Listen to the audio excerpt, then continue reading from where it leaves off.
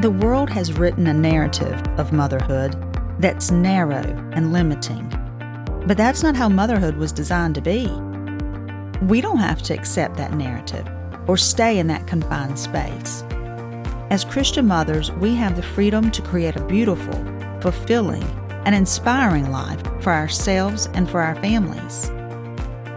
We can live a life of purpose and vision in the midst of the confusion around us.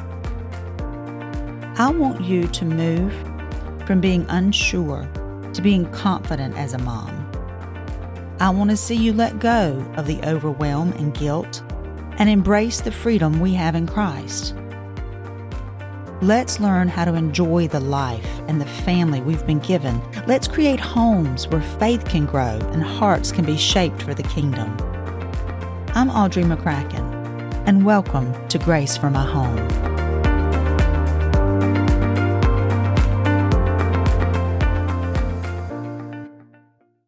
Hello, friends. Welcome back to Grace for My Home.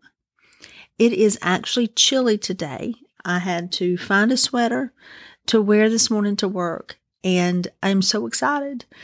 The holidays are right around the corner, and that is a sure sign. And there's just something nice about that chill in the air when you walk out. And we live in the South. I live in South Carolina, so we seem to get that chill rather late. But it does come eventually, and this week it was so nice. And now I don't get my hopes up too high because I know that it could be in the 80s next week. But as far as today, it was very nice. I run a coffee shop for my church. My sister and I run a coffee shop. And so that's really nice because during this weather, we are selling so many hot drinks, and it's just comforting. You know, we get to provide a place for people to come and have a nice cup of coffee and maybe a sweet treat and sit down with friends. And today I was at the shop and I looked out and I saw so many groups. I saw 2 or 3 people working on laptops, and then we had some people who were just meeting as friends just to have some time together. We had a couple of other people reading. And I thought, you know, this is why we do this. This is why we do it. We do it to make a place for people because everybody needs a place. Well, today I wanted to a principle that is in the Bible, and that principle is to whom much is given, much is required.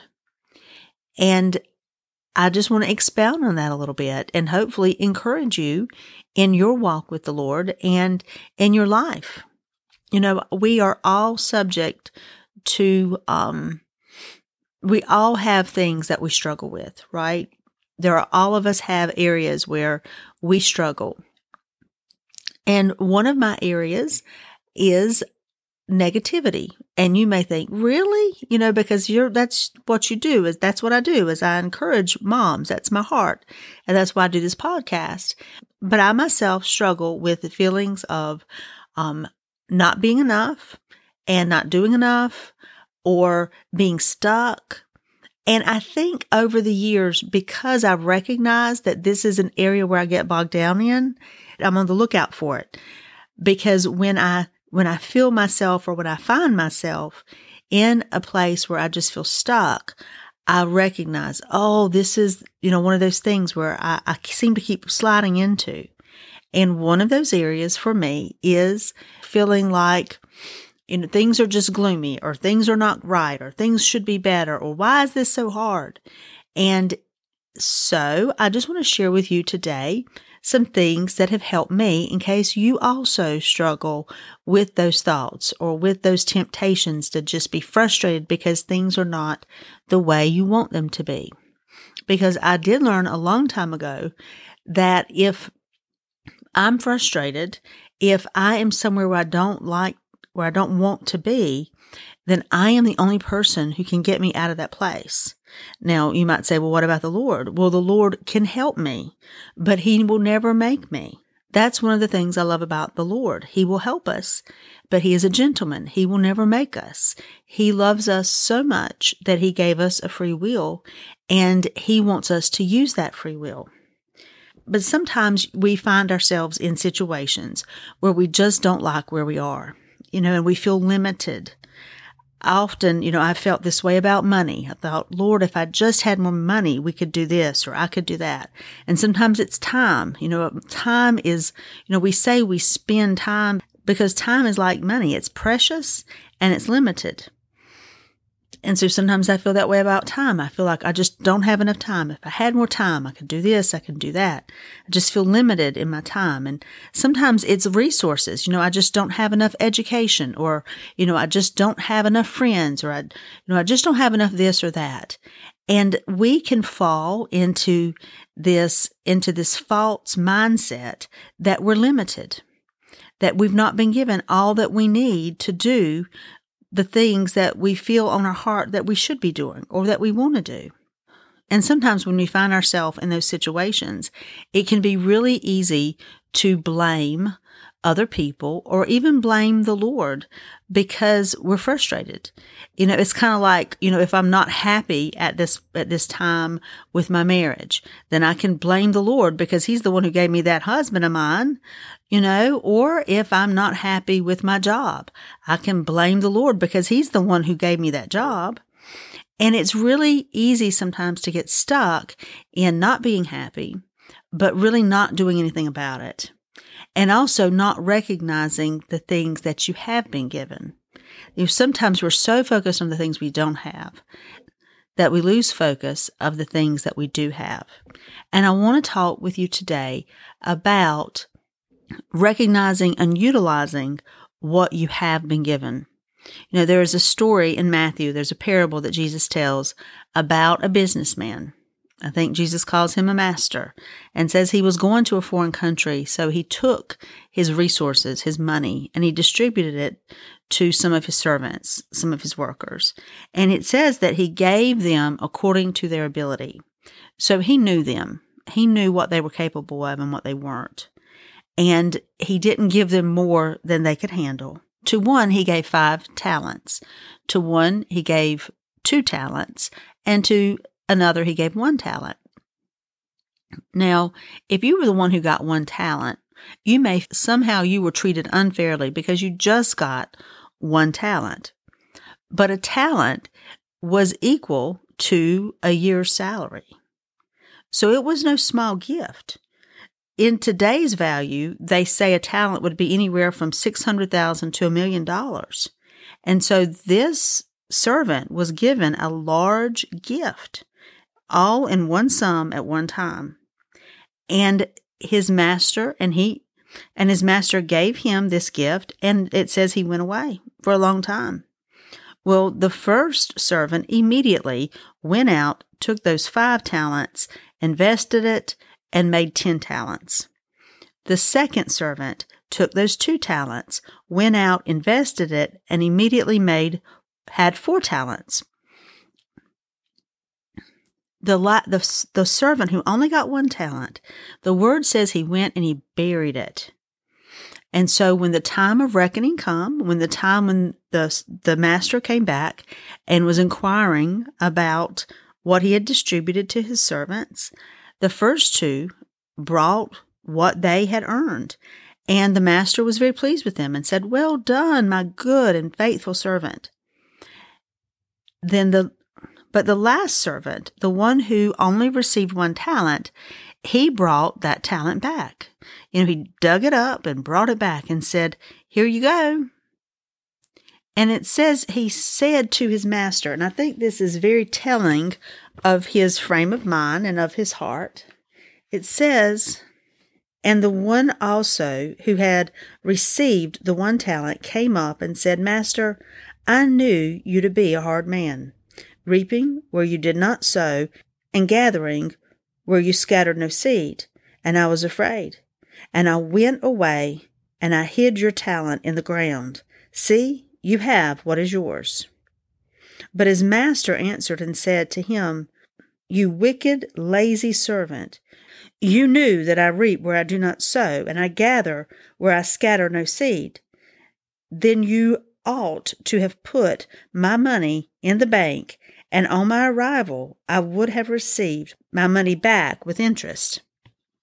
So he rebukes this servant, but it's very telling the excuse the servant gives for not increasing or at least investing or trying to invest what his master had given him.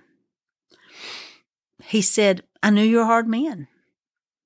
You reap where you didn't sow, and you gather where you did not scatter. And so I was afraid, and I buried this talent. Here it is. Here's what's yours. And so out of fear, this servant did nothing. He played it safe. And in playing it safe, he made the biggest mistake of all. His master saw past his excuse and said, you wicked, lazy servant. So he wasn't having it. He knew. He said, if you were afraid because you believe these things about me, then you should have done something with what I gave you. And guys, this is such a clear picture of the Lord when we stand before him, us giving account of what he's given us. And it's so easy sometimes to think, well, I just haven't been given as much as other people. What have I been given? I mean, so-and-so has more, or this person over here has more, but, I'm just kind of there. I don't have a whole lot. Or I've not been given this, or I wish I'd been given that. I would have done something with that. And we fail to recognize that God has given us more in our lifetime than we could ever ask or think or imagine. It's just we don't recognize it because it doesn't always come in the form that we wanted it. But you are so blessed. Now, I didn't say everything was perfect or, you have everything you want or, everything's lined up perfectly, but you are so blessed. God has so blessed you, and he expects something for that. Now, he's not looking for your money. Okay. God doesn't need your money. He's looking for you to take what he's given you and invest it in his kingdom. He loves you, and he has given you gifts and talents and resources and abilities. And he wants you to take those things he's given you and make them grow. And how do you make them grow? By using them, by serving him, by investing them, not by burying them and just waiting for him to come so you can give them back to him. He expects you to do something with the gifts, the talents, the resources that he's given you. But now, if you're like me, sometimes I don't see them. I feel so limited. Sometimes I look around and think, well, I don't have enough time. I don't have enough money. I don't have enough energy. I don't have enough resources. And that's because I haven't been looking through his eyes. And sometimes we have to stop and pray and say, Lord, let me see through your eyes. Let me see what you've given me, Lord. If I'm not using these resources wisely, if I'm wasting them, if I'm burying them somewhere, Lord, show me so that I can stop doing that and I can put them to good use. God does not limit us. We limit ourselves. He has so many good things for us. No matter what he's done in your life, and I know he's done good things in your life, he has so much more. And you might say, Audrey, you don't know me. You don't know my family. You don't know my situation. How can you sit here and say, God has more for me? Because he always has more. Because he's a good father. Because he loves to give. He has a giving heart. You see, this servant didn't recognize the father's heart. See, this servant didn't recognize his master's heart.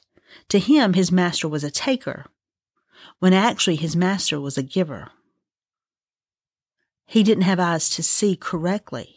And so, since he could not see the master correctly, since he saw him through wicked eyes, he believed his master was wicked.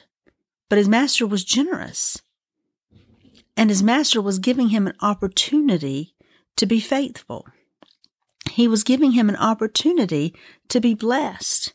He was giving him an opportunity to take a little and not really just a little, because it was a lot, but less than he thought perhaps he deserved, and invest it and see it grow. You know, I read something in a book years ago, and it has stuck with me because I found it so true in my life. And it said, we are happiest when we're growing. And I thought that is so true. When I see growth in my life, that brings me joy. That makes me want to keep on going. When I can see, and sometimes you don't see it every day. It's like one of those things where, you go through seasons and then you look back and you see where you've grown. But when I can look in a season and see where I've grown, then that encourages me to keep on going. And so when God gives us things and we invest those things and we grow those things and we grow with those things in maturity and in wisdom, then it encourages us to keep on going. And I want to encourage you. Ask the Lord, Father, show me, what have you given me? What have you given me to invest? When I stand before you on that day and I have to give account for what you've given me. Lord, help me to be able to say, Lord, you gave me this and I turned it into this. I didn't bury it, but I put it to use and it grew. And I grew. And he will be able to say to us, well done, my good and faithful servant, because that's his heart. His heart is to see you succeed. He is not looking to rebuke you. He is not looking to watch you fail, right? He's not giving you a life to beat you up at the end.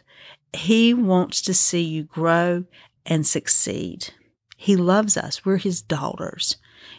When I had children, it did something in me as far as understanding a little bit more about how much God loves us, because I want my children to succeed. I want them to get it. I want them to understand what life is all about. I want to see them grow and I want to see them prosper in all their areas. I want to see them have healthy relationships. I want to see them do well in their finances. I want to see them, I want to see them love God. And that's the Father's heart for us. He is cheering us on. He wants us to get it. He wants us to do well. He wants us to be able to stand before him one day and he wants to be able to say, well done. Well done, my good and faithful servant. And I want that for us too. Amen. I hope this has been encouraging for you. You are so blessed. If you don't see it right now, ask the Lord to show you all the ways that he has blessed you, all the resources that he's put in your hands, and ask him to help you to take those resources and to put them to work, not bury them, but to put them to work. And guys, that's scary. It's so much more, it feels so much safer to just sit on them, to just, when the Lord comes back, say, Lord, here it is. Here's what you gave me. But that's the biggest mistake of all, is doing nothing. And we're not going to be those kind of daughters. We're going to be the ones who say, here, Lord, you gave me this and I invested it. I invested in myself and I did the work that you called me to do. So let me pray for you before you go. I hope that this has been encouragement to you, because I want us to be able to stand before him and hear those words. Well done. Well done. Father, we thank you today that you have given us this life to enjoy. And Lord, you are cheering us on. You want to help us to succeed. And Father, I pray that you would help us to get unstuck. Lord, if we're stuck, help us to get unstuck. Lord, help us to see it through your eyes. God, lift us up so we can see it through your eyes. Father, I pray, Lord God, that the areas, Lord, where we're frustrated, that you would show us the source of our frustration and show us, Lord, what we can do about it. And Lord, if there's nothing we can do about it, Lord, help us to trust you to do something about it. But Lord, help us not feel limited. But Lord, help us to see how many possibilities you've given us. Father, where we have seen problems, help us to see possibilities. Lord, where we have seen obstacles. Help us to see opportunities. Father, we love you. And I pray, Lord God, that you would help your daughters to keep going, Lord God. Lord, that we would run this race, Lord God, Lord, as those who will receive that crown of victory at the end. That we will stand before you one day and hear, well done. It was messy, it was hard, but well done. You didn't give up, my good and faithful servant. Lord, we love you. Lord, prepare us, Lord. Show us the way. And we thank you, Father. It's all by your grace. In Jesus' name, amen.